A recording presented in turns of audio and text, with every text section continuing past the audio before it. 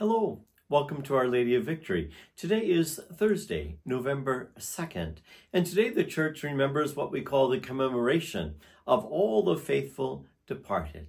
We, of course, always call it All Souls Day. Today there are multiple choices. I'm choosing the reading from John's Gospel, John chapter 14, verses 1 through 6.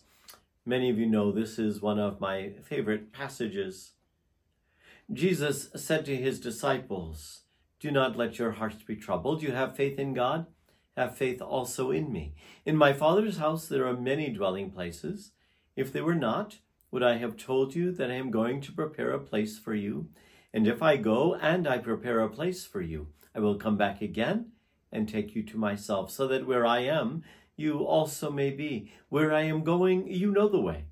Thomas said to him, "Master, we do not know where you are going. How can we know the way?" And Jesus said, "I am the way, the truth, and the life.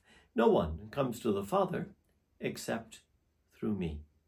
My friends, for our salvation, the gospel of the Lord. Praise to you, Lord Jesus Christ. It's almost seemingly a cultural taboo in our world to talk openly and honestly about death.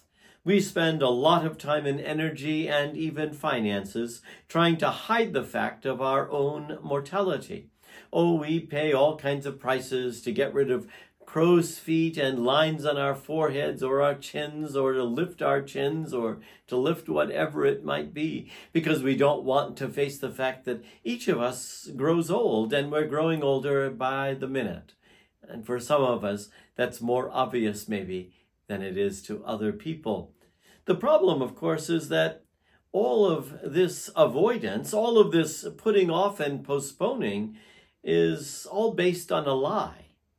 The Buddhist tradition names this lie avidya, a fundamental mistakenness about reality and life's impermanence, a lie that leads us astray. The lie makes it hard to separate the important from the unimportant. So much of what might seem important today may mean nothing at the hour of our death, while those day-to-day life joys we take for granted will mean everything. The retirement plan, the new car, the deadline at work seem all so important while we have too little time to notice the red cardinal in the dogwood tree, or the tickle of a child, or hearing a bell of a church calling us to prayer. I think sometimes we just get it all upside down. We don't even know what our priorities look like anymore. We get so caught up in the trivial and the transient, and we turn away from the things that are eternal. But the true fact is that we do not have all the time in the world. See, today's commemoration of All Souls confronts us, I think, with the reality that death is a part of everyone's life. None of us is getting out of this alive.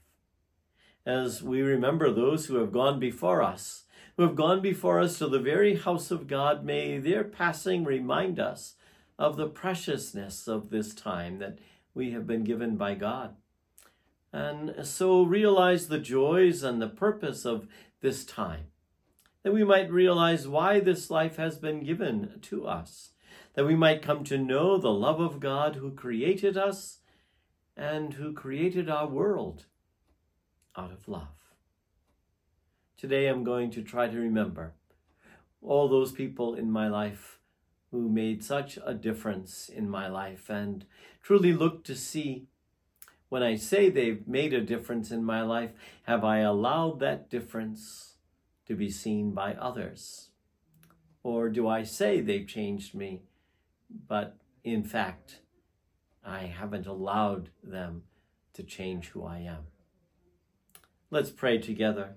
Hear, O Lord, our prayers for this day of our relatives and friends who have gone before us marked with the sign of faith. May the saints welcome them into your dwelling place. By their wisdom, inspiration, and prayers, may we now make our way in peace and in love to your dwelling place, where our joy will be made complete in their company. We ask this in Jesus' name. Amen. Our Lady of Victory, pray for us. And as I have said to so many of our parishioners and friends and family members whom I have anointed before their death, I'll see you on the other side. Be blessed today, and bless the life of another person today, who is Father, Son, and Holy Spirit. Amen.